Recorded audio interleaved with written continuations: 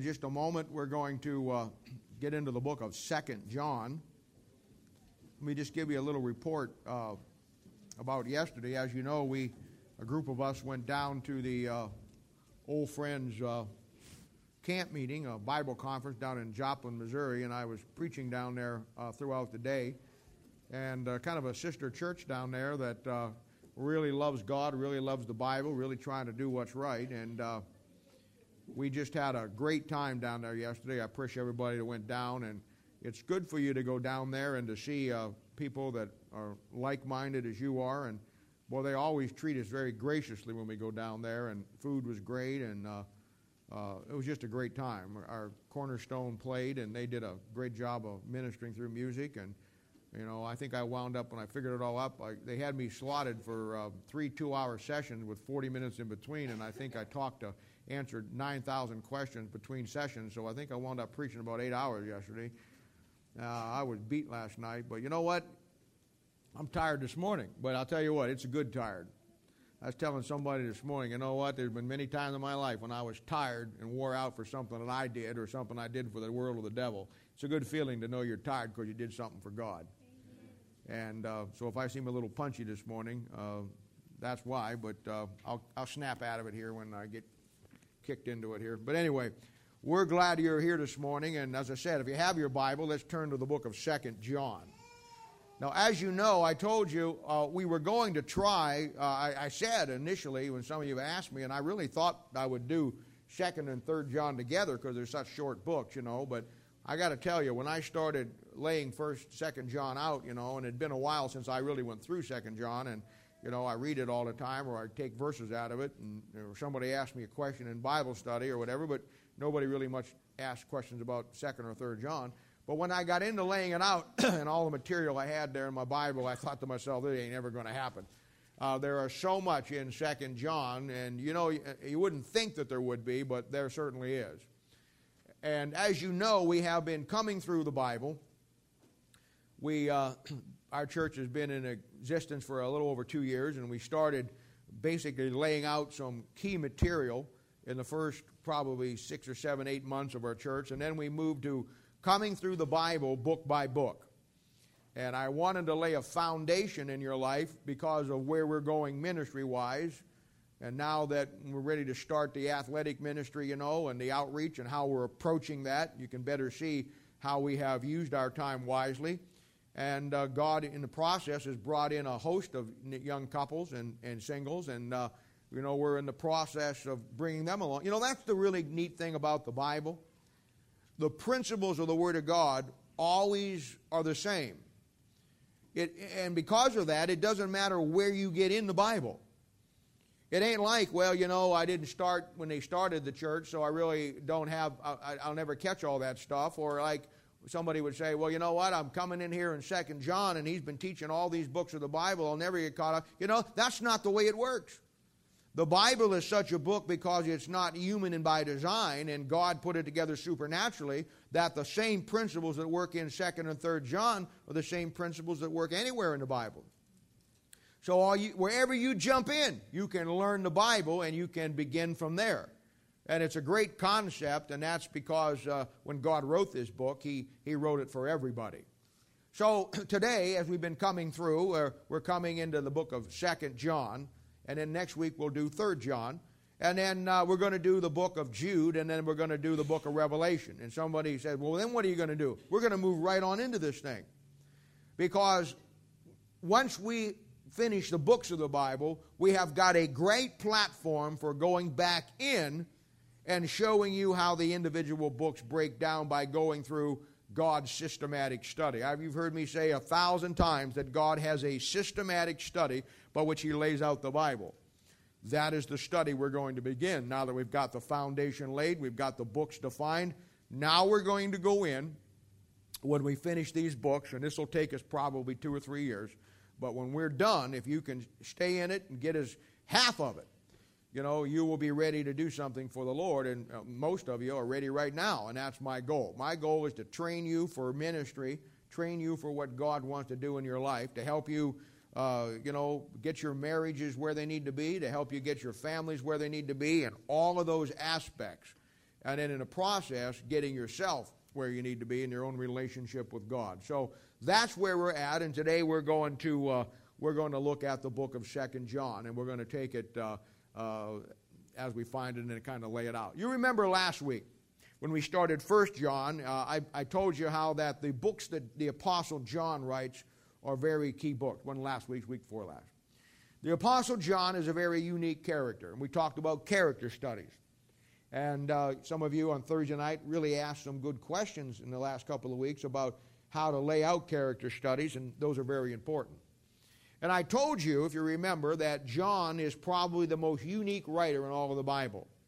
And there's a reason for that. John writes, when he writes his books, and we talked about it that week, that he writes the Gospel of John, he writes 1st, 2nd, and 3rd John, and then he also writes the book of the Revelation. When John writes those books, he writes from a very unique perspective. John is the only man in the Bible when he writes that he has everything else in front of him that has already been written in the Bible. He has the completed New Testament, minus his books, right before him. There's nothing that he lacks. He understands how it all begins to come together. And of course, God chose him to write the final books of the Bible because of his relationship with God, and we talked about that. We talked about how that John, the Apostle John, is one of the greatest character studies of really what your life and my life should be in our relationship with God. We talked about how that of all the apostles that Jesus had, only John finished the course. John went all the way. I always thought it was unique. When Jesus Christ is hanging on the cross there and he's dying, John is standing at his feet. And Jesus makes an interesting statement. He says to John, he looks at Mary. Jesus looks at Mary, his mother. And then he looks to John. Then he says, "Woman, behold thy son." And at that point on the cross, he gave his mother, Mary, to John for the custodianship. In other words, John is supposed to take care of Jesus' mother from this point on. Now, I always thought that was very instructive. And I know that from a historical aspect, that was the right thing to do, because Mary, she's losing her son, and Jesus said to John, "Take care of my mother." Now, who of us that wasn't going to die, and we had a wife or a mother or somebody, we would say, "Hey, look after them." Now, that's the practical, historical thing. But when you come to your Bible, Mary, the mother of Jesus, she's a type of the nation of Israel. She's a type of the nation of Israel. In fact, when you go over to Revelation chapter 12, you'll find about the woman who's in travail, who pains to be delivered, and she brings forth a man-child.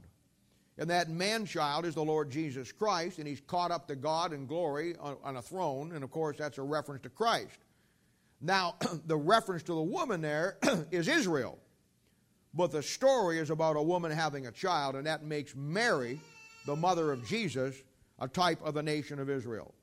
And I find that it's very instructive, because here's a man, John, who's a type of the church in every way, shape, or form. And yet we find that at this time, Jesus turns his mother, Israel, over to the custodianship of John, a type of the church. You know what that tells me? That tells me exactly what Paul wrote in Romans chapter 11, verse 25 and 26 and 27. The blindness in part has happened to Israel until the fullness of the Gentiles come in. And then he goes down and he explains to the church that we are the custodians of the nation of Israel. He says that they are the enemies of the gospel to you, but you are to understand that they are the elect of the beloved. And it shows that the church's job is to look after the nation of Israel and to take care of the nation of Israel, typified by Jesus giving his mother, a type of the nation of Israel, to John. All kinds of things like that. So when John writes, he writes with a very unique perspective. When John writes, he lays things out from an angle that fits right into your life and my life. And that's why when John writes, his books have dual applications. There are practical things there that line up with what Paul says, and we're going to see that today.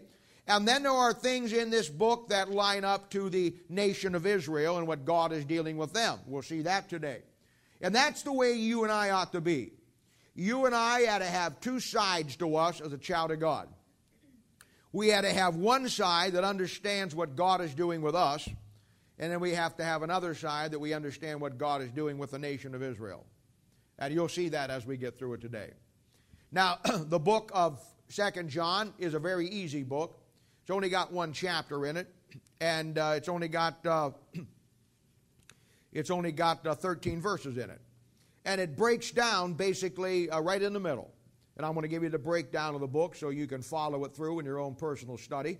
In verses 1 through 6, you find a practical teaching of how that we are to walk in truth. Now, that has a practical side and it has a doctrinal side. What I'm going to show you today, for the most part, as we come through here, is I'm going to lay out the practical side of things, then I'm going to show you the doctrinal side. I'm going to show you how this book fits to you. I'm going to show you how it fits to the nation of Israel. So verses 1 through 6 have a practical side and a doctrinal side.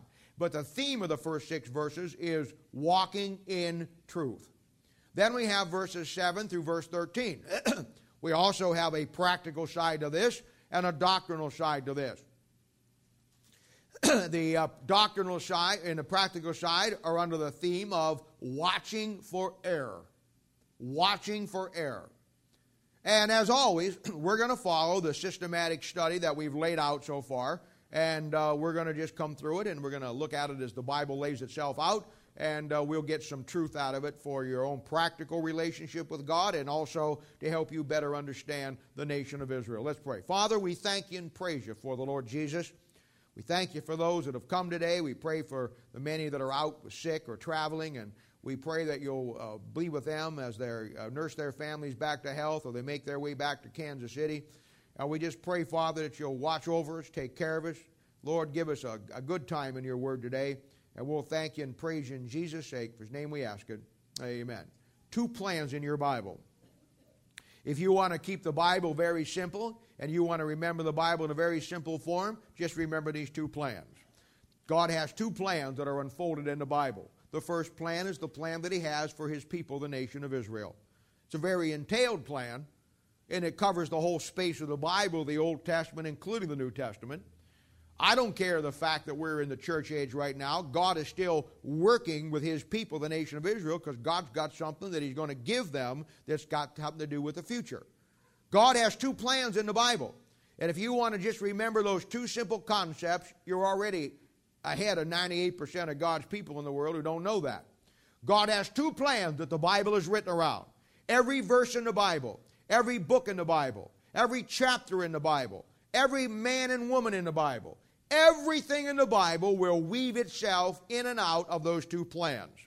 Your job and my job is simply to learn those 2 plans, learn to identify those 2 plans, learn to define those 2 plans, and then learn to take the scriptures and rightly divide them, which ones go to one plan and which one goes to the other. That's all the Bible is.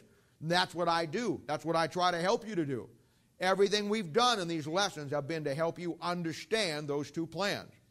I don't see any value in making the Bible more complicated than it already appears to be, and I told you. God wrote a book that anybody could understand. The Bible is written in 5th grade English. The Bible is a book that anybody that understands it, basic English, can read. God didn't write it in a way that only an elite group could understand it. God didn't write it a way that only educated people can get it. God wrote it that people like me could get it.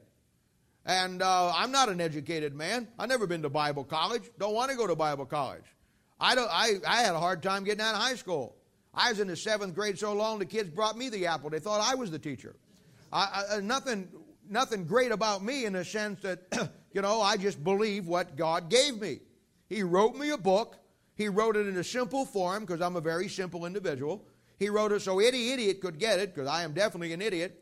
And he wrote the thing out that if I just wanted truth and wanted to find the truth of God, he gave me a book that was simple. Now, I spent 35 some years of my life coming through that book. I understand it a lot better now than I did. Don't understand it all, but I believe what I understand. And so now I have the ability to show you how simple it is, to help you in your personal life, to help you in your family, to help you in your marriage, to help you raise your kids, to help you in your individual walk with God to be the man or the woman God wants you to be. That's the way it works. And so when we come to chapter 1, here's how it works. And look at chapter 1. I'm going to begin to read the first 6 verses because that's what we're going to talk about here, and we'll see how this thing works. Some great things here. The elder unto the elect lady and her children, whom I love in the truth, and not I only, but also all they that have known the truth. For the truth's sake, which dwelleth in us, and shall be with us forever. Grace be unto you, mercy and peace from God the Father, and from the Lord Jesus Christ, the Son of the Father, in truth and love. I rejoice greatly that I found of thy children walking in the truth, as we have received a commandment from the Father. And now I beseech thee, lady, not as though I wrote a new commandment unto thee, but that which we had from the beginning, that we love one another. And this is the love, that we walk after his commandments. This is the commandment, that as ye have heard from the beginning, ye should walk in it. Wow, what a great passage of Scripture. Let's take this thing and break it down. You know, the first part of this first 6 verses, and I told you this, has to do with our walk. I told you there's 2 plans in the Bible, and these 2 plans really lay out around the nation of Israel and the body of Christ. Let me show you how it works. Come back to Psalms chapter 1.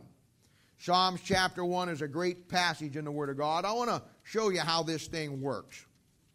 And I'm going to show you the practical side of it, and I'm going to show you the doctrinal side of it.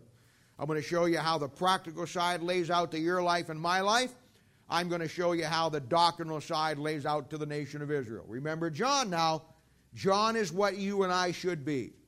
John has the ability to understand both plans.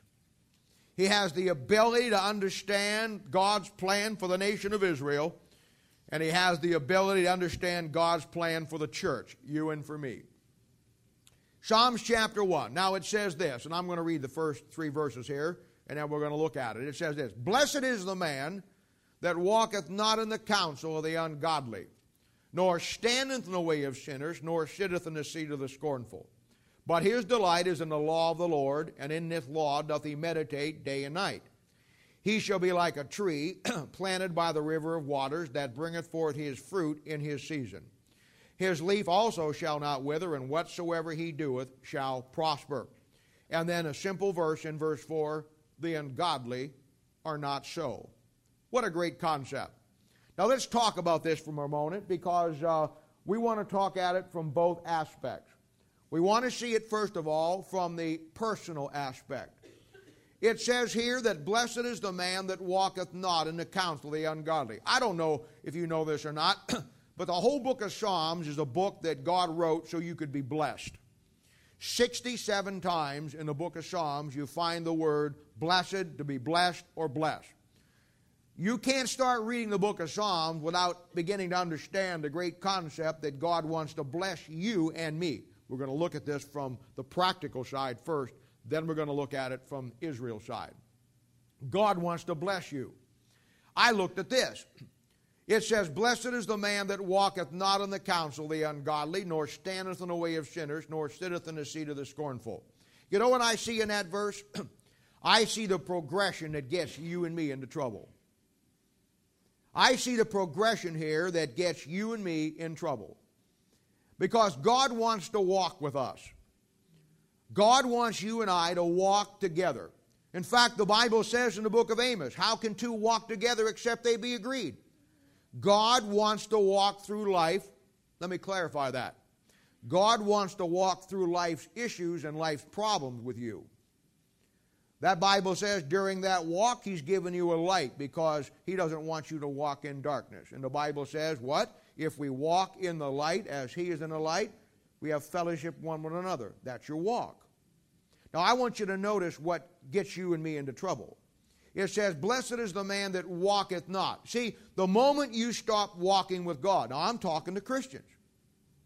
The moment you stop walking with God and you start walking with the counsel of the ungodly. Now, that's a great phrase. Because the counsel of the ungodly are people who are against God, who are going to counsel you differently than your pastor would or the Word of God does. When you come to me, I tell you what the Bible says. When you run out with your friends that are part of the council of the ungodly, they're going to tell you what the world status is. That's what they're going to do. And when you stop walking with God and you start walking with them, it's only a matter of time that once you start walking in the council of the ungodly. I mean, just follow the progression. He says, blessed is the man that walketh not in the counsel of the ungodly, nor standeth in the way of sinners. Once you cease walking with God and you start walking the way of the ungodly, it's pretty soon that you're standing in the midst of them. And the longer you stand with them, pretty soon you're sitting in the midst of them and you become one of them. That's the progression. In other words, every young man, every young lady, every mom, every dad that suddenly quit coming to church and quit going to doing what they needed to do in their life, when you look at their life and the mess that they're in, when you look at all the screwed up ideas that they've got now, when you look at failed marriages and all the things that go along, it's not complicated. I don't have to have a degree in psychology or have a PhD to figure it out. I'll tell you what it is. If you're a child of God, someplace in your life you quit walking with God and you started walking in the counsel of the ungodly, and you wasn't just walking, you were taking their counsel. And pretty soon you were standing with them, and pretty soon you're seated in the seat of the scornful. You know what that means?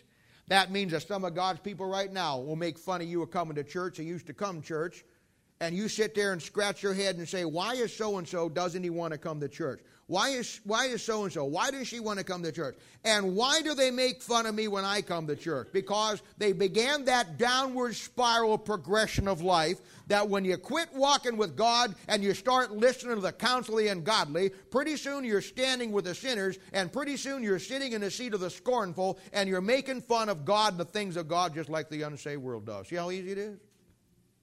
You can all pick up your degree on the way out. You're now licensed counselors. It's just that simple. It's just that easy. It's just that basic in everything that you do. And he says, blessed is the man that walketh not in the counsel of the ungodly, nor standeth in the way of sinners, nor sitteth in the seat of the scornful. Now here's the alternative. But his delight is in the law of the Lord, and in this law doth he meditate day and night. All right? Your delight is the Word of God. I don't know what you delight yourself with. Now, I'm not one of these kind of preachers that says you can't have fun in life. I'm really not. A lot of you guys like to hunt. I like to hunt. A lot of you guys like to fish. I like to fish. I never shoot anything or I never catch anything, but I like to go. There's a lot of things I like to do. And I'm not one of these guys that thinks that you can't do those things. Hey, you know what? I'm going to be honest with you. You guys work hard every week. You work hard, and you do things that you have to have some time off, and you have to be able to enjoy the things that you want to enjoy. Hey, I'm the first one. I have things that I like to enjoy. I have things that I like to do. But you know what? I'm going to be very honest with you. I don't know of anything I delight myself with more than being in the Word of God. And I'm not some stick in the mud that thinks that you can't have fun. I mean, I like watching football games. I like skeet shooting. I like fishing. I like hunting. I like when that little rabbit bumps out of that thing and starts zigzagging all over the place and you miss him and kill your dog instead. I enjoy those things. I like all kinds of things. I can't think of any. I mean, there's lots of things I don't like to do. I don't like golf.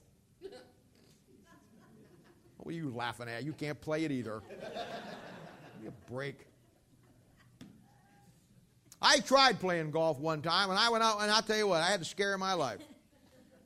I can hit the ball harder and farther than anybody ever, they told me, but I just can't get it to go straight. And I never forget, we were playing one time, and I hit that thing, and there was a golf cart coming down the thing. I mean, I'm shooting this way. The golf cart is over here. Man, I whacked that thing and that ball went outside. And it was like in slow motion. You know how you have those dreams when you're somebody, big monster's chasing you and you're trying to run and you can't run fast and you like your feet are stuck in something and everything stops time? Well, that's what it was, and only it was real, it wasn't a dream. I can see that golf ball leaving that tee and just going in slow motion, and these guys are driving down, and there's 4 guys in it. And that golf ball is getting closer, and suddenly I see the stark terror on their face when they realize that there's a golf ball coming right for this golf cart.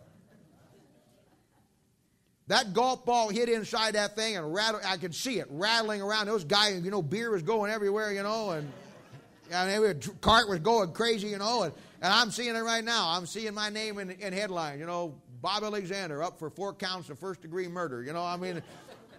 That thing went around there, man, and shot out the other side, and I thought to myself, whew, that was it. That was it.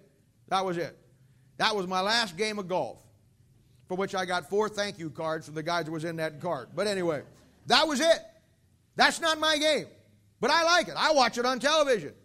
I just watch it because I want to see if they can hit somebody in a cart. None of them can. That Tiger Woods guy, he can put it in a hole out there, but he can't aim this way, go that way, and hit 4 guys in a cart. I can't.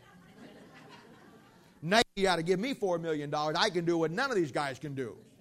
I got an angle on my golf ball that just won't quit. Anyway. But you know what? I can't think of anything I do in my life. And I like to do a lot. I like the outdoors, man. I grew up trapping coyotes, trapping red fox, gray fox. I grew up trapping all that kind of stuff. I paid for my whole first Kelly being born by trapping snapping turtles that big. We didn't have any insurance back then, and I grew up in a trapping family, and boy, I'll tell you what, I had a restaurant that paid me $8 a pound for turtle meat and frog legs. I paid for my first baby being born when we didn't have any money. I went out and trapped turtles and frog legs. We went out one night, and I'll tell you what, we're on this big old 25-acre backwater dam with the backwater come up, and it was dark out that night, and the bullfrogs were so... if you were standing next to me, I couldn't talk to you in a normal voice. They were...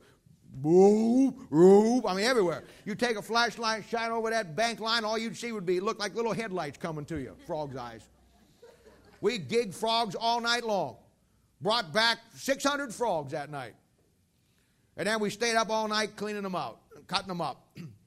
We went down there one night, man, and I'll tell you what, one day down there in Turtles, man, I'll tell you what, I love to do that stuff. I still got turtle nets in my garage, just in case medical insurance runs out. I'll go back to trapping turtles. I don't know. But I get them, you want a challenge in life? Get a 65-pound snapping turtle out of something about that big. He's got a neck like that and a head like that. This movie Jaws 1, 2, and 3, hey, I make my own movie called Snapper. I'll tell you what, them suckers bite a hold of you, they don't let go. And I tell you what, but I like that stuff. I get into it. I get out there, and get out in the morning, take the dogs out, and that old air is crisp out there, boy, and I can just, the old doves are flying back and forth, man. I'm in the south end of Raytown, and people wonder why a shotgun blasts are going off. Man, I'll tell you, I enjoy it. I enjoy watching the Chiefs play. I enjoy watching the Royals play. I hate baseball, but then them big old hot dog with sauerkraut on it are great. There's something about getting a hot dog at a ball game and nachos that's better than any other place in the world.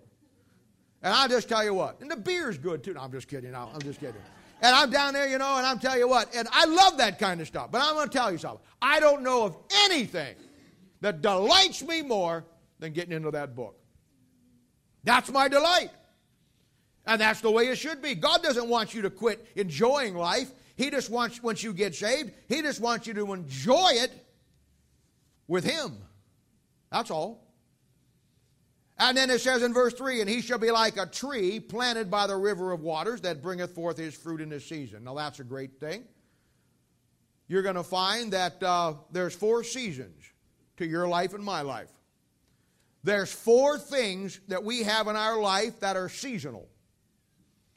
And when the Bible says, bring forth his fruit in his season, these 4 aspects in your life have to do with fruit. The first aspect in your life is your life itself. There's a season to your life. You're young, springtime. You grow up, summertime. You go into the senior years of your life, fall, and then you hit the winter time in your life, and it's over. Everything dies in the winter. And that's the way it works. I'll tell you something else. The other thing that's seasonal is your family. You have kids, that's the springtime.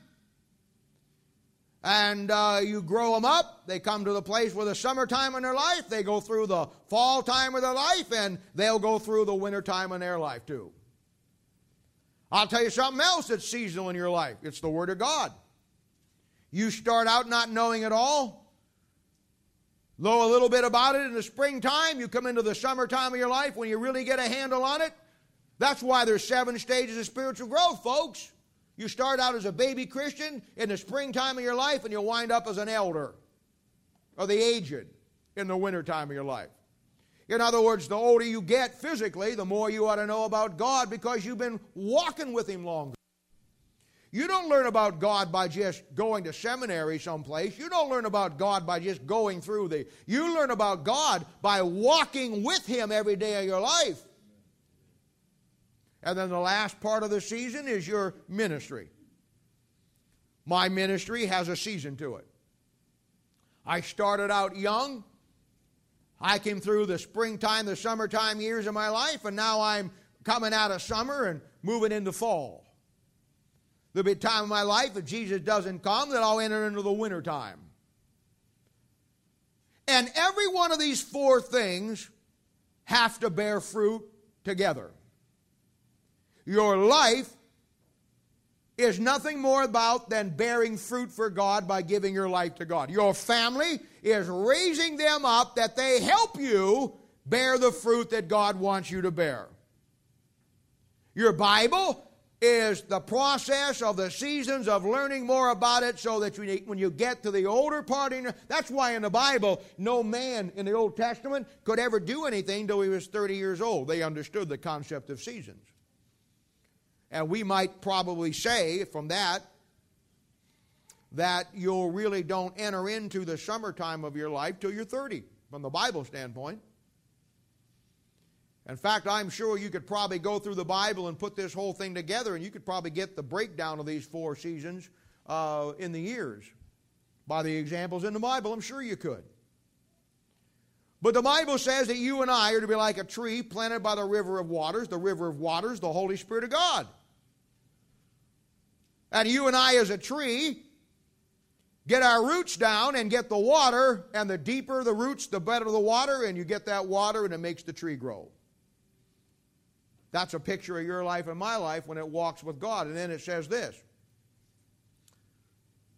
bringeth forth his fruit in his season. There is a season to your fruit bearing. There is a season to my fruit bearing. You got to see it. This is why the devil are after young people. We were driving back from Joplin last night, and I was thinking of what I was going to say today, and we came by John Knox Village. And I got thinking about this, and I mentioned this to you before. I don't know where I did. I remember saying somebody about it or someplace. But I thought to myself, I always think about John Knox Village every time I drive by. You know what? You know that Independence and Lee Summit and Raytown and Kansas City are the drug meth capitals of the world. You know that? And yet, in the middle of all that, there's never been one meth bust in John Knox Village. You ever notice how older people like that, senior citizens type, don't ever get hung up on drugs? You ever notice, have you ever walked through John Knox Village, or you ever walked through down the hallways, down those rooms down there and see those old dear people, or any old folks home? You go down there on a Saturday night, man, that thing is just as quiet as can be. You walk out of my neighborhood on Saturday night, while the cops were down the street the other night, a big old fight going on down there. I mean, 4 or 5 cop cars, guys out in the street knocking each other down. It's a great place. I had to laugh this week. I don't know if you saw this in the Star or not. Kansas City Star, I always read the Kansas City Star. I do 2 things, and this is another sign you're getting older. You start looking at the obituary to see who died. I want to see if my name's in there. If I die, I don't want to miss it. But anyway, and I thought to myself, here was this article in here. Kansas City, one of the warmest places with people and friends in all of the United States. Big article, right above it. Man shoots his friend as he talks to him on a street corner. I thought to myself, man, if that isn't an oxymoron, I don't know what is, man. I don't know what an oxymoron is. But anyway, if that isn't a contradiction of terms, that is, there it is. Kansas City, the warmest, friendliest town in America. Right above it. Man shoots his friend on street corner in the middle of the city over argument. Oh, man, that's us. That's us. But there's a time to your fruit bearing. Apple trees don't bear apples in February. Pears don't grow on trees in January.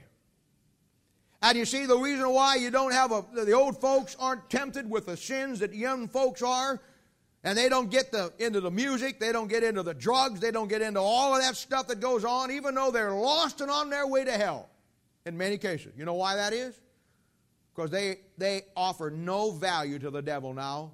The devil knows something that most of us don't understand today, that there's a twilight, a winter time of your life, and when you hit that point, you're not going to do anything for God or the devil. So the devil doesn't care about you anymore.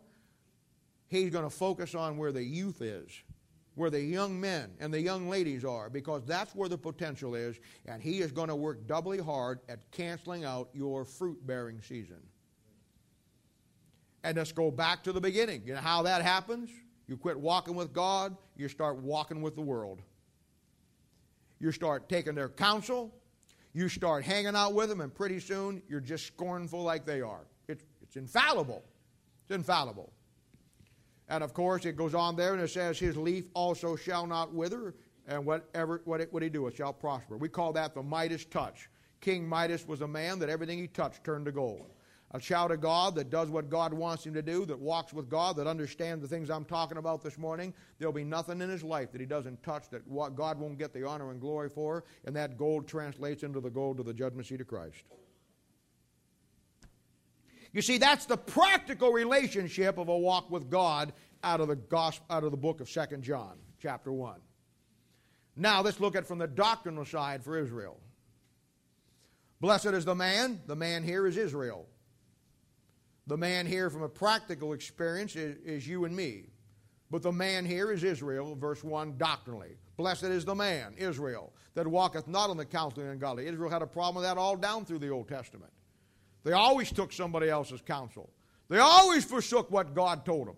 And they always did their own thing. That's why they got messed up with Baal worship and everything else, and wound up putting their kid through the fire of Molech and doing all those stupid things back there. And that's really why God got them, because look what happened. When they quit walking with God as a nation and they began to get the counsel of the ungodly, you know what they wound up being? They wound up putting my Savior on the cross and making fun of him, laughing at him, and now they are sitting right in the seat of the scornful.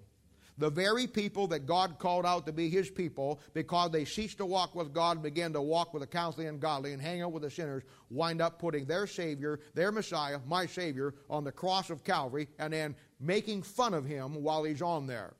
And somebody said, that's a terrible thing. What are you talking about? God's people do that all the time today.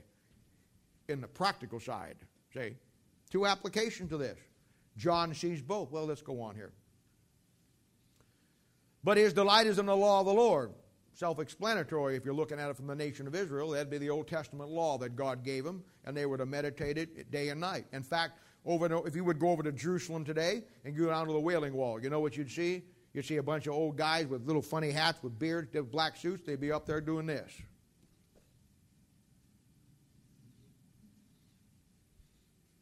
Now, you may look like at first glance they're banging their head against the Wailing Wall. But that's not what they're doing. They're doing what they're supposed to do. They're meditating in that book day and night. That's why in Matthew, Mark, Luke, and John, when Christ shows up, a commercial fisherman, Peter, knew more about the Old Testament than any Bible scholar in the world today. You know why? Because as an Old Testament pork-abstaining Jew, he was taught and trained to meditate in the Scriptures day and night. Day and night. You say, well, how do they miss Christ? Because even in that, you can get the wrong attitude of heart. Just knowing the Bible doesn't solve your problem. It's doing what the Bible says that solves your problem. You can have the academics of knowing the Bible. That's what Israel's got today. They got all the head knowledge. They missed it in here. And then it goes on and it says this. And he should be like a tree planted by the river of waters. Hey, when it comes to the nation of Israel, there's only one tree that is planted by the river of waters anywhere in your Bible, and it is the tree of life in Ezekiel chapter 40 through chapter 48, and the water comes out of the millennial temple and comes down through the King's Highway and goes down into the Dead Sea. The Dead Sea comes alive. The desert blooms of the rose, as the Bible says, and out it goes. And Israel is that tree that is planted at that time, and that time is the millennial reign of Christ. You see how it works both ways? It's exactly how it works. So when you look at 2 John and you see that the first 6 verses have to do with our walk with God, I want you to see this thing. I want you to see how it fits from a practical application, you and me, and I want you to see how it applies to a doctrinal application to the nation of Israel. Because John is the most unique writer in all the Bible, and when he writes from both perspectives, because there's 2 plans in the Bible. One is the nation of Israel, and the other one is the body of Christ. And I just gave you a place in the Old Testament that shows you how both plans work out. That's all the Bible is. All right, he says in verse 1, the elder, under the elect lady, the elder. All right, the elder is John. And I think that's very instructive because John was not a pastor. John was an elder. And that's a great thought because we already looked at the intimate relationship that John had with Jesus. We already saw how that he laid his head on the very breast of the Lord Jesus Christ and heard the very heartbeat of God. We have already accounted for the fact that he is probably the greatest man in the Bible that foreshadows what you and I should be. And he's a man who figures out the Bible the way that you and I should figure it out in both concepts, Israel and the church. But yet he's not a pastor. He's an elder. And I think that's very instructive because through my years in the ministry, I've met lots of people, talked to lots of people, bumped into lots of people that thought the ministry was just the pastor's job. That winning people to Christ was my job. That really knowing the Bible was the pastor's job. And see, that mindset comes because you don't understand that maybe not all of you are called the pastor, but if you're saved, you've been called the minister. And there's 4 seasons to your life. And one of these days, when you get home to the judgment seat of Christ, God's going to check the fruit if you're saved. He's going to check the fruit. He's going to check that thing out, and he's going to see what kind of fruit you bore. And I think it's very instructive here that this aspect of walking with God, the man that God chose to do it was not even a pastor. He's just a common, ordinary person like you who, through the process of spiritual growth, started out with a season in his life when he knew nothing about the Bible and wound up in his life where he's an elder. And we know that the Bible says as an elder is a man or a woman who is an overseer in the church. Women are elders too. And they help oversee the congregation and the flock with the pastor. They're not ordained as a pastor, but their responsibility is the same as the pastor. Ministry. Helping oversee the ministry, taking the weight off the pastor's shoulders in different areas of ministries and working together as a team. Last Thursday night, maybe now you boys understand why I said to you the things that I said in our little meeting. And I'm sure you did.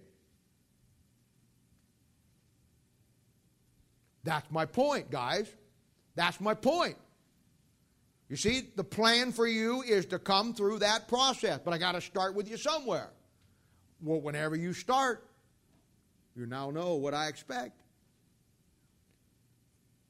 For the rest of you, don't worry about that. I just gave them a little pep talk. We walked around the room, held hands, saying, boys and girls for Jesus, soldiers every one. Then it says in verse 1, the elder under the elect lady. Now, this is where we have some fun here. This is where the fun starts. All scholarship. All scholarship says that this lady here is the church. Of course, they don't know what to do with the book of 2 John. The NIV is even funnier. The NIV says this elect lady is a particular lady who John really liked, who he was writing to. Woo! I like that. Anything but what you got, you see. Now, I hate to break all the bubbles here, but the church is called a dove in the Bible. The church is called my undefiled one. The church is called a bride. The church is called a virgin. The church is called a chaste virgin. But the church is never called a lady. I just never called. Never called elect. Never. And she's never called a lady. The definitive passage for the elect lady here would be Matthew chapter 24, verses 21 through 22. You'll find the word elect 13 times in your Bible. And every time you find it, it'll be always the nation of Israel. But the definitive verse is Matthew chapter 24, verse 21, 22. And it says there, talking about the tribulation period and the nation of Israel, nothing about the church. For then shall be great tribulation, such as was not since the beginning of the world to this time, nor ever shall be. And except those days of the tribulation, should be shortened, there should no flesh be saved, but for the elect's sake, those days shall be shortened. The elect is Israel. So this elect lady here has nothing to do with the church. It certainly isn't some lady that John met along the way someplace. That's ridiculous. Along with this, you want to look at Isaiah chapter 27, verse 13, Isaiah chapter 65, verse 9, Isaiah 45, 4, and I already gave you Matthew chapter 24, 21 and 22, and then also look at Matthew chapter 24, verse 31, I believe is something you'd want to look at too. And I said the word elect never used for the church anywhere in the Bible. And of course, the elect here is the nation of Israel, and her children down here are the same children that Peter was talking to in Acts chapter 38, 39, when he talked about the promise to the second coming of Christ was to Israel and her children. Same people, same crowd. In fact, this is a good thing to learn too. This is why I couldn't do both books together. Now let's take the position that the NIV and all scholarship is right. Let's say that this elect lady is the church. Let's just take that position. Let me show you how subtle the devil is. Let's take the position that this elect lady is the church. Now, once you make the elect lady the church, and then this elect lady has got children, those children now have to be you and I. And then you have the great doctrine that you and I are sons of the church. See how subtle that thing is?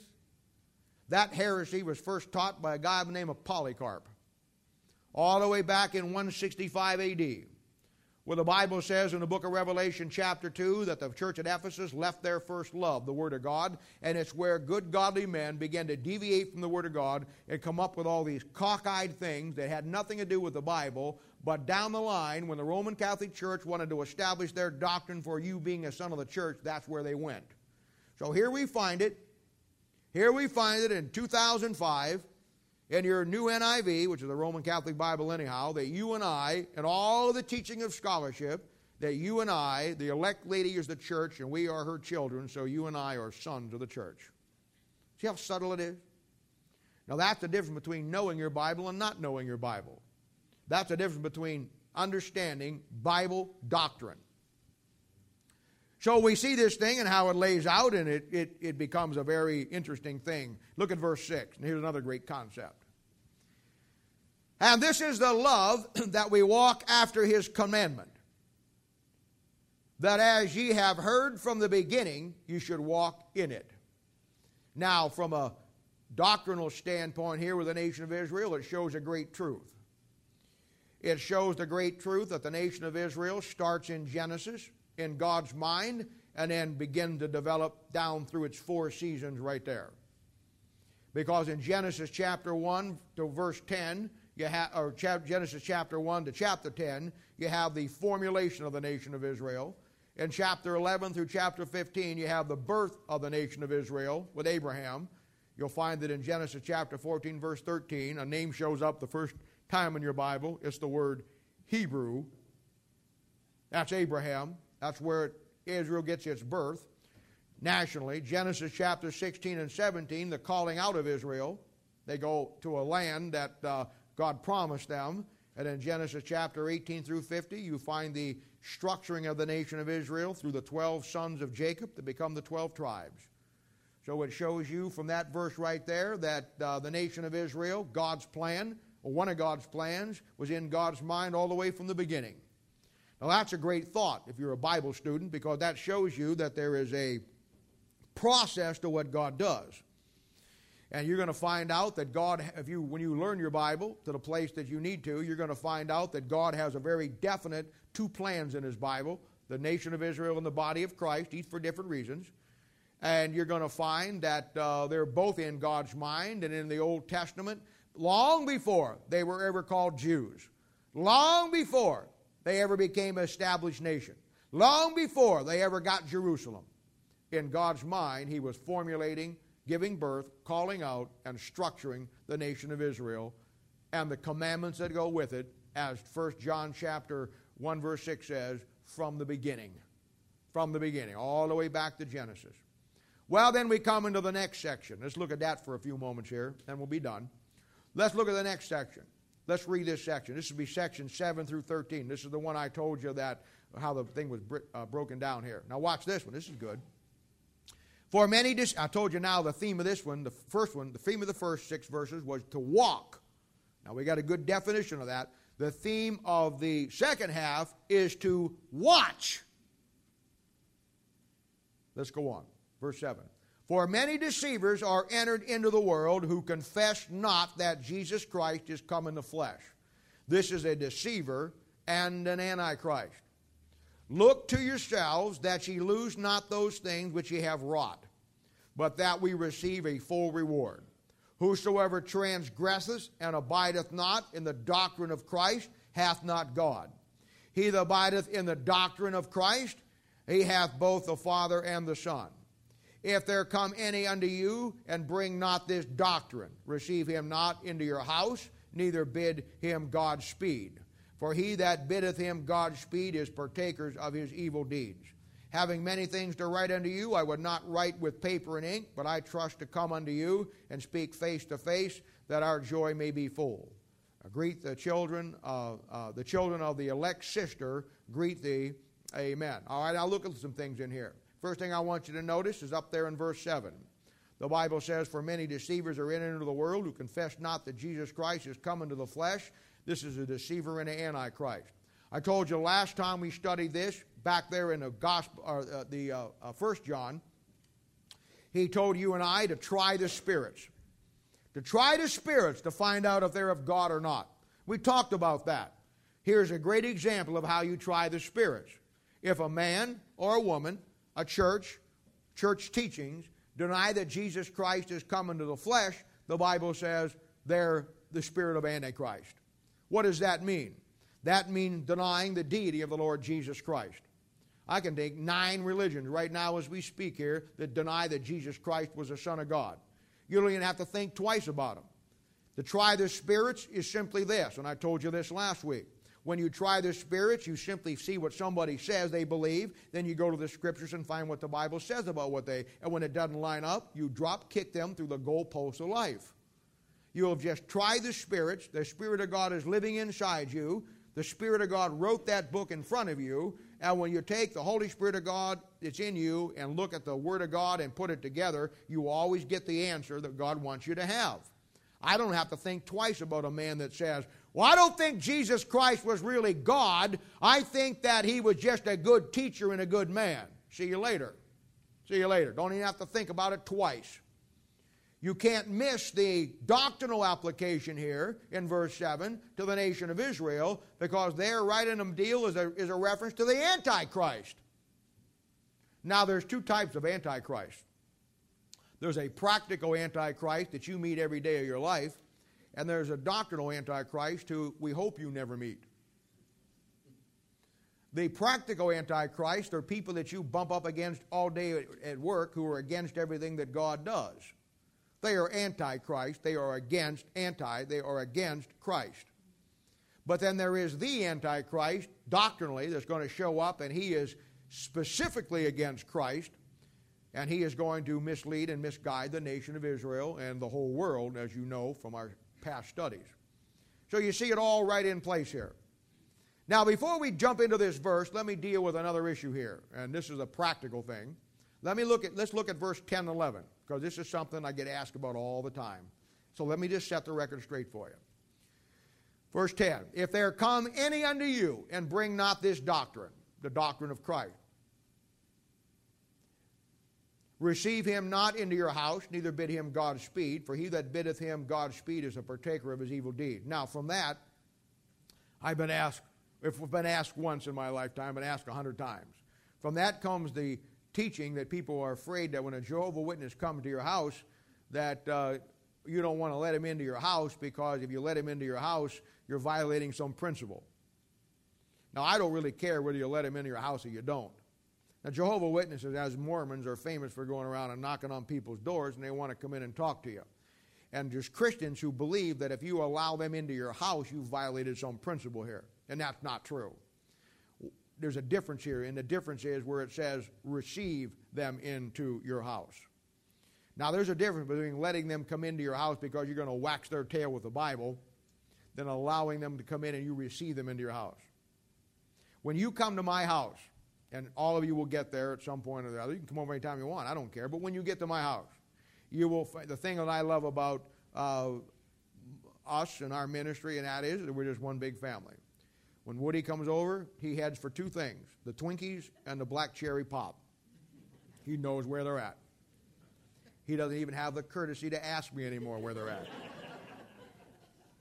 When he first started coming over, he said, hey, where's the Twinkies? Now it's, get out of my way, I'm getting to the Twinkies. Okay? I like that. I've had somebody come to my house before and open the refrigerator and see what's in there to eat. I like that. Marion comes over, and my kids were there and down through there, and they're eating supper. Marion just sits down and eats supper. It's just the way that it is. In other words, my house is your house. When you come to my house, whatever you need, whatever you want, spiritually and physically, if it's possible, you can have it. I mean, that's the way it is. You see, that's what the Bible calls receiving you into my house. Mine is yours. If you're a Jehovah's Witness and you come to my house and it's a hot July day and you want a drink of water, you ain't getting one. Why? You say, that doesn't sound very, very Christian. He ain't a Christian. And if he says, why can't I have a drink of water? I'm going to say, because if you don't trust Jesus Christ, Jehovah God, as your own personal Savior, you're going to go to a burning hell and you ain't going to get any water there anyhow. So if you're not going to trust him, start practicing. See? Now, some of you have a problem with that, but that's because you're not as biblical as I am, you see?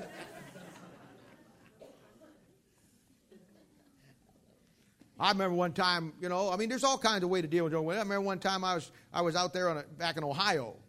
I was out there doing something, and I saw two guys coming down the thing there, and I know in a moment they were Jehovah's Witnesses. You can tell them. Mormons always ride bikes, and they have little name tags. Jehovah's Witnesses just look buzz haircuts, and they're all dressed very nice, very clean. Hey, you know what? I wish I could get God's kids to dress like that. But you can't. Anyway, devil's kids will dress nice, but God's kids won't. But that's okay. That's another message. And I may preach that before the end of the day's over. But anyway, so I watch them coming down the thing there, and they come up to my door, and I walked out, and I said, hi. And he says, well, how are you? And he says, we were just in your neighborhood. I said, I know. I said, you're Jehovah's Witnesses. And there's a big guy and there's a little guy. They always send them out in two, because Matthew chapter 10, they send them out in two. And he says, how do you know we're Jehovah's Witnesses? And I said, well, I'm a Jehovah's Witness. The little guy looked at the big guy, and he said, well, we know all the Jehovah's Witnesses around here. We don't know you. He said, when did you become a Jehovah's Witness? And I said, about 6 years ago, when I asked Jesus Christ, Jehovah God, to come into my heart and save me. And I asked Jehovah God, Jesus Christ, to save me from a literal burning hell. And I said, so Jesus Christ, Jehovah God, come into my heart and save me from that literal burning hell. Acts chapter 1 says you are to be my witnesses, so I'm a Jehovah's Witness. The little guy looked at the big guy and he says, well, that's not the kind we are. I said, that's the only kind there is. You guys must be phonies. See? Then let them have it. Let them have it. And I'll bring them in the house. You want water? Sorry. You want to use the bathroom? Go learn to tap dance. I'm not going to help you. In fact, we had our discipleship meeting. Remember that guys that Saturday morning, and Jehovah's Witnesses came to the door? And they said, hi, what are you doing? I said, we're having a Bible study. And he said, we like to study the Bible. I said, got any Bible study material? He says, yeah, we got these things. I said, I got 20-some people in here. And I said, and they got family members. I said, can you get me 30? Oh, his eyes lit up. Ran down to his head mentor down there and said, oh boy, here we got a real fool up here. There's a guy that's got 15, 20 people up here, and he wants to study our material. He needs to eat some. Give me some. They want it for their families. They want it there. We're going to win this whole thing. We're going to pick up 60 Jehovah's Witnesses out of this thing. Give them to me. Ran back up to the house, gave them down there to me, and I said, thanks a lot, brother. I appreciate that. Walked in there. You were there. I said, hey, any of you don't want these to learn some stuff, take them. Rest of them went right in the trash. That 60 somebody else won't get. See how that works? Thank you very much.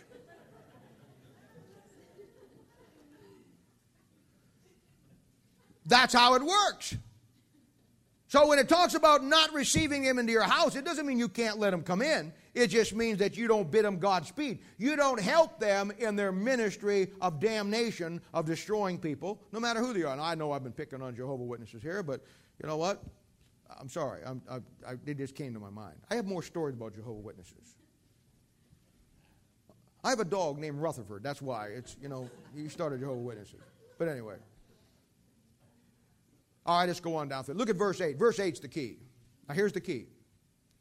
Verse 8 is the key. It says, Look to yourselves that you lose not those things which we have wrought, but you receive a full reward. Well, that's a great verse.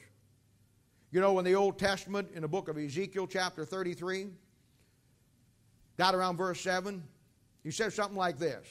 So thou, O son of man, I have set thee a watchman unto the house of Israel. Therefore thou shalt hear the word at my mouth and warn them from me. In the Old Testament, what they did is they put a watchman on the wall.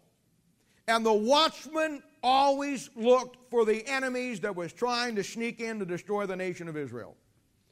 In the book of Isaiah, chapter 21, verses 5 through 8, it says this. Prepare the table. Watch in the watchtower. Eat, drink, arise ye princes, and anoint the shield.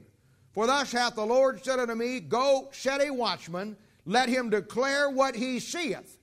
And he saw a chariot with a couple of horsemen, a chariot of asses, there's your Jehovah's Witnesses, a chariot of camels, and he hearkened diligently with much heed. Verse 8, and he cried, A lion! A lion! Well, it doesn't take a ton of bricks to fall on my head. 1 Peter chapter 5, verse 7 and 8 says, Your adversary, the devil, going about as a roaring lion.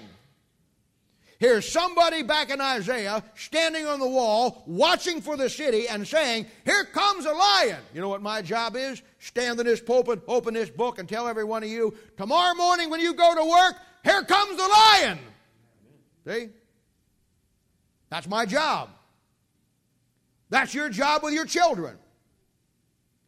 If you don't believe that, Hebrews chapter 13, verse 7 says, Obey them that have rule over you. That's your parents if you're children. That's you and the church if you're a member here, and submit yourself. Why? Why? For they watch for your souls. That's my job. As you grow up and you disciple somebody and you work with people, that's your job. When you get a whole church of people that are watching out for everybody else, not too many people get lost in the cracks. My job is to stand up here and say, Look out, there's a lion coming. Look out. That's my job. Your job to your children is to say, Son, daughter, look out, there's a lion out there that wants to devour you. That's your job. You and I are called to be a watchman. We watch for bad doctrine. We watch for bad teaching. Because it is that, the Bible says, Look to yourselves that you lose not those things which we have wrought, but that you receive a full reward. God wants you to receive a full reward at the judgment seat of Christ. God wants the nation of Israel to receive a full reward in the millennial reign of Christ. If you cut out of your Bible, and when we start to get into the doctrinal stuff, we're going to lay all this out. You're going to find that there's 5 crowns in the Bible that you and I get as a New Testament Christian. You get those crowns through ministry. You get those crowns through learning the Bible. You get those crowns, and at the judgment seat of Christ, when God rewards you for the ministry, when you've been faithful in these ministries, you get the crowns. Somebody says, well, what's the big deal about the crown? Well, let me tell you what the big deal is. The big deal is there's going to come a day when you're going to walk in there and everybody's going to give God the glory for what He did, and you're going to take all those crowns that you did for the Lord Jesus Christ, and you're going to throw Him at your feet. And you're going to lay Him down at His feet, and you're going to say, God, you gave me these crowns, but I couldn't have done it without you, and your love for me to save me and gave me heaven. You know what? All glory be to God. Here, take them back for what you gave to me. Isn't it going to be a great day when you walk in there with nothing to throw down? Maybe you throw your shotgun down. Think you want it? God, I don't have a crown, but here's my fishing pole. God, I don't have a crown, but here's my certificate for my PhD that I got. Well, here I don't have a crown, Lord. I don't have any crowns. But hey, I'll tell you what. Here's my bonus check for the big job that I worked my life for.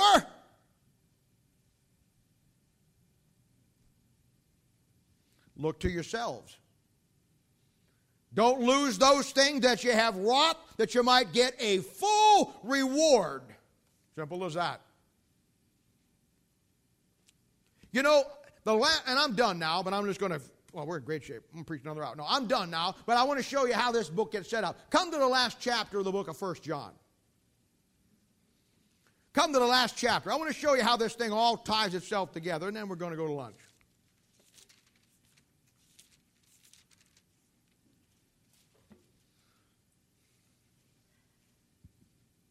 Chapter 5, verse 20.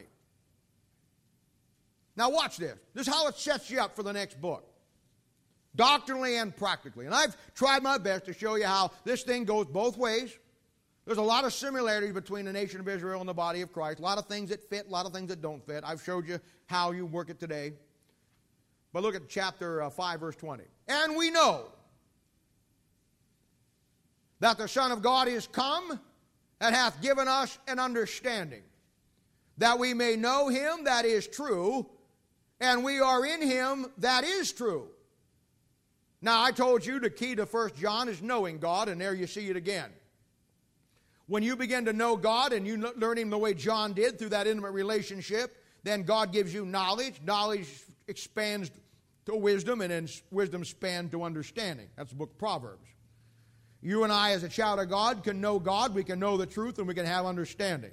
I told you before, knowledge is facts. Wisdom is just facts applied. An unsaved man can have knowledge, and an unsaved man can have wisdom. But an unsaved man or an unsaved woman can't have understanding. Understanding is looking at any given station and seeing the facts, understanding how the facts apply, but not being able to see how God figures into it. That's understanding. When a disaster befalls America or when a disaster befalls a family, I hear it all the time. A little baby dies and everybody says, well, why did God let that happen? You see, the facts are the baby died. The wisdom is we all hurt for the family, but we lack understanding. We don't see why God does those things sometimes. When a great disaster falls America or someplace else around the world, we have the facts. It happened. We have the wisdom. A lot of people died, but we lack the understanding of why God is doing around the world and why he does things that way sometimes. I'm sure after God destroyed Sodom and Gomorrah back in the book of Genesis, the newspaper just reeked with, what happened? Why? I'm sure there was a lot of people running around saying, why did God do that? Why did God do that? Why did God do that? Well, when you read the Bible, you get understanding, you know why God did it. A lot of things get figured out if you just read the Bible. Then he says the rest of verse 20, and we are in him, that is true, even in his Son Jesus Christ. This is the true God and eternal life. The book of Ephesians is a book that shows you and I, and we studied it when we came through it, that you and I are in Christ. And because we're in Christ, we have the understanding of truth, and the true God and eternal life is in us. And then verse 21, here it comes. Little children, keep yourself from idols. You know, that was the biggest problem Israel had. The biggest problem Israel had all down through the Bible in the Old Testament was simply one thing: putting other things before God. Why, you can just find it over and over again. While Moses is up on Mount Sinai getting the 10 Commandments, they're down there building a golden calf. I mean, it just seems at every turn of the corner, they just got to have something to replace God with. If you were going to ask me the one question, what was the number one thing that was Israel's downfall, I could say unequivocally, it was the idols they put in their heart and the idols they put in front of God. And by the same token, you want to ask me what the number one problem you and I have in our life as Christians is the idols we put in there before God. I don't know what else to tell you. I put myself in the same boat. I mean, I'm telling you. You look at this thing of receiving your hope, one of the most unbelievable statements.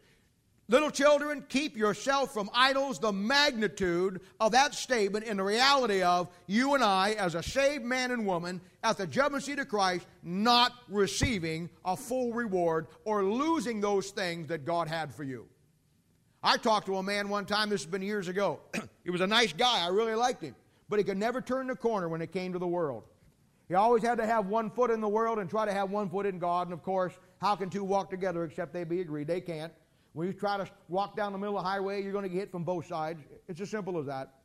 Hey, you know what? I talked to this old boy, and I asked him one time, I said, you know what? What about the judgment seat of Christ? Aren't you even remotely concerned that Christ died for you, and He died for you for a reason? He saved you. He didn't save you so you could play around all the things you do. He didn't save you so you could just go out and do whatever you want to do whenever you want to do it. I mean, there ain't nothing wrong with doing those things, Jack, but you got to understand that God saved you for a purpose, and you got to get that purpose first. You know what He said to me? I said, what about the judgment seat of Christ? And you know what He said to me? Honest to God. You know what He said to me? He said, you know what, Bob?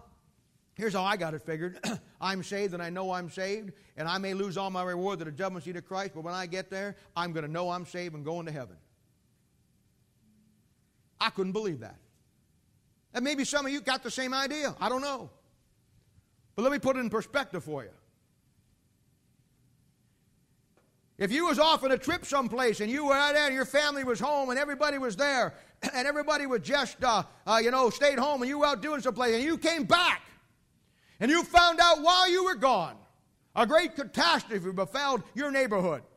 And you came back to your block and it was gone. You came to your house, it was in rubble. You saw the charred bodies of your family, your wife, your kids, your dog, and every piece of life that you ever had destroyed and scattered when your loved one's gone. Was there anybody here that would do a dance and a jig and get absolutely happy and go out and enjoy life and celebrate that you survived and they didn't? I don't think so. What makes you think at the judgment seat of Christ, when you fully realize and understand what He paid, that you're going to be tap dancing because of the fact that you got through when you did absolutely nothing for Him and lost every reward you had? I'm telling you. You'd walk around in a daze. You'd pick up pictures of your wife that are burnt on the edges. You'd sift through the rubble for something that reminded you of your child. You would find a dog collar and you would clutch on to it. And you would put them in a little bag. All you got left in life. You'd take those pieces of your life that are wrecked and ruined because of you weren't there and they died. And you would walk down in a daze, clutching what was left of what you called precious. And you're going to tell me at the judgment seat of Christ, when you get the glorified mind from the glorified book, and you understand the most precious man that ever walked this planet, that loved you, that died for you, that shed His blood on the cross for you, and agonized for you, and He gave everything for you, and just asked you to give back to Him. You're going to tap dance and jump up and down and do high-fiving with everybody, do your end zone little ding and spike the ball because you made it in heaven with no rewards? I don't think so. I don't think so. How'd you miss it? How'd you not get a full reward? I'll tell you how. Idols in your life. I'm not saying there's anything wrong with doing those things, but everything needs to be done in moderation.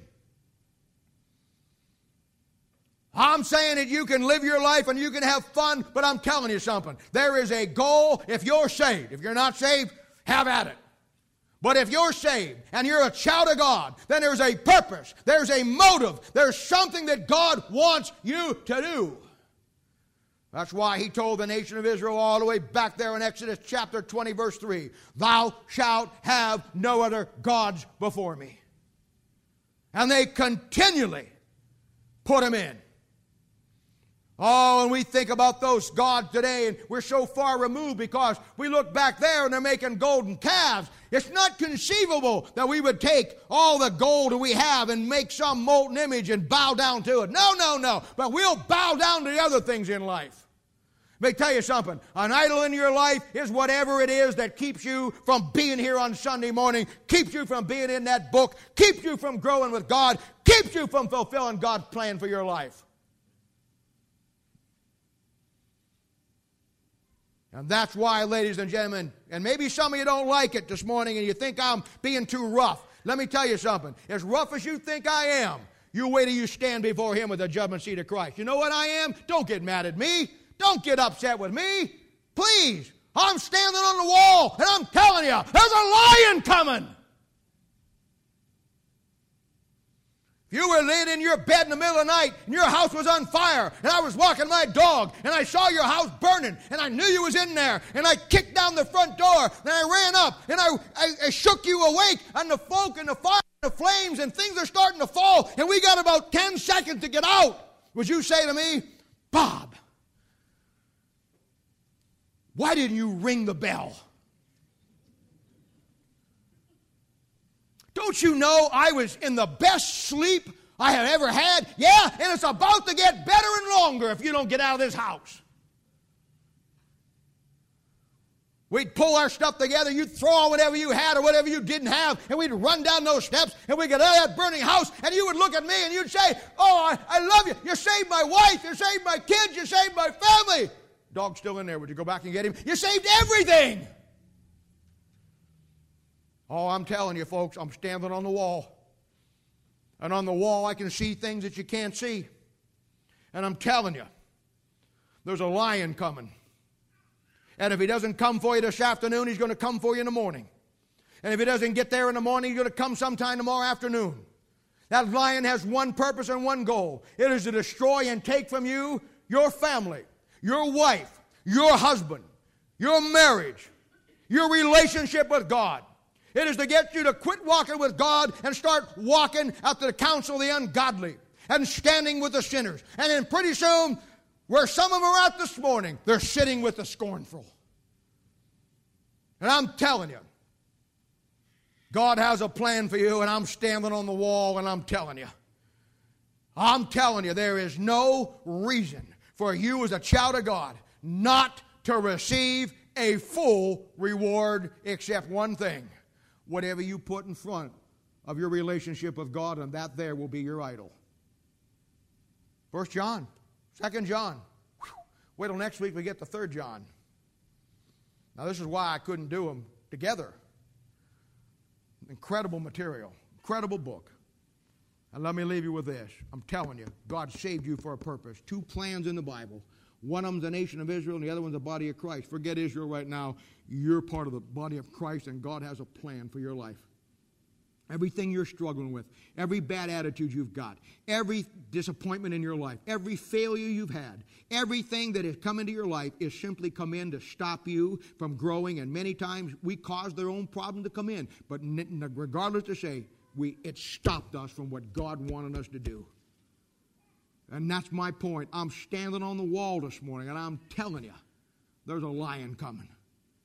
There's a lion coming. I see a chariot and 3 riders. There's a lion coming. Sound the alarm. Man the walls. Get back in the book. There's a lion coming. That's my job. Mad at me if you want. I'd rather have you mad at me here. Well, I'll tell you why. Tell you why and all, and I'm done. Read it again. Hebrews 13:17. Didn't read it all last time. Obey them that have rule over you, and submit yourselves, for they watch for your souls, comma, as they that must give an account. I'm going to give an account for it. And very frankly, folks, I love you with all my heart. I do. Do anything in the world for you. My house is your house. I'll spend time with you. Whatever your marriage is, wherever your life is, whatever you're at, I'll do whatever it takes. You can move in if you have to. I don't care. But I'm going to tell you right up front, I'd rather have you mad at me today for what I just said than stand before him this afternoon and have him mad at me for what I didn't say. And that's where it's at. Every head bowed, every eye closed.